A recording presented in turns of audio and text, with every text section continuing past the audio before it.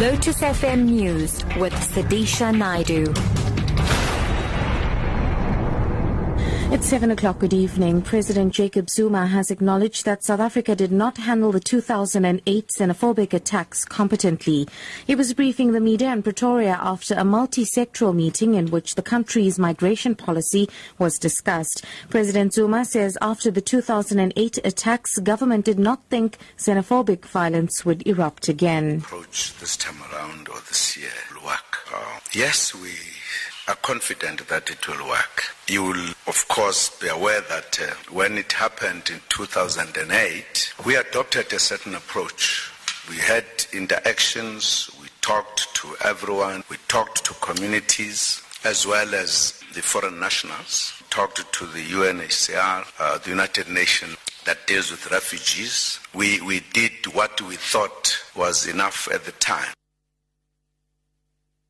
The Hate Crimes Working Group will hold a march against xenophobia in Johannesburg tomorrow afternoon. The group is a cross-section of civil society organizations. Its members include trade unions and NGOs such as the Sonke Gender Justice Network and the Consortium for Refugees and Migrants in South Africa.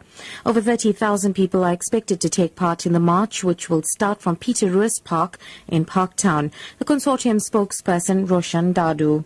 We want to stand in solidarity with the victims of the violence and to come together across all our differences to demonstrate visibly in the streets where the violence occurred that we are opposed to that we want to call for peace and for living in harmony with people who come from other countries to South Africa.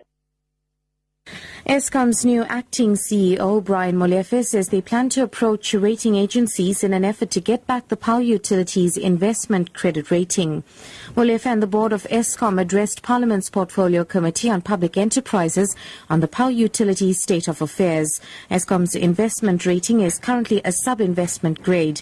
Molefe says they have to implement all the requirements of the agencies. The only thing that we can do is to go back to the rating agencies and ask them what it is that we need to do to get back our credit rating, and write down everything that they say meticulously and come back and make sure that everything that they say we need to do, we do.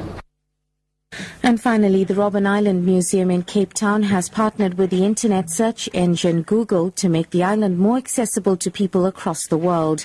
Using Google's Street View, online visitors can now take a virtual tour of the historic island and World Heritage Site. The museum CEO, Spongiseni Nkize, says that the project will help preserve the island's rich history and educate future generations about South Africa's history.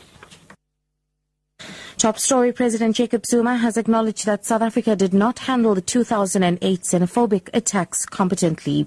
For Lotus FM News, I'm Sadisha Naidu. I'll be back at 8. Because I've been saying